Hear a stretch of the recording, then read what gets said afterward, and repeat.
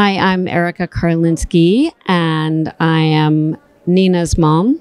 Nina transitioned, passed away, died, whatever you want to call it. Nina was 19 years old. She passed away May 2nd, 2018. She had leukemia. She fought it for a year. It was a really, really hard year. It was a terrible year, of course. After Nina passed, I was so desperate to connect with her.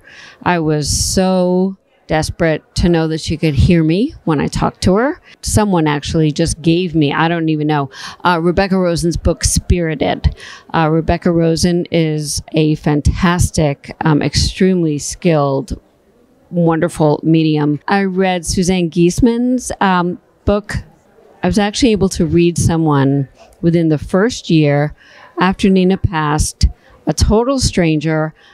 I got specific evidence, and I didn't really know what I was doing, but I knew I was open. From there, I had several readings, and then I started studying mediumship. I have met the most amazing people, and every single one of these people believes in the afterlife.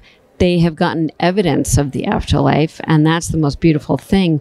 So when we're able to read other people and we get evidence that of their loved ones, that's so validating for us that our loved ones are right here.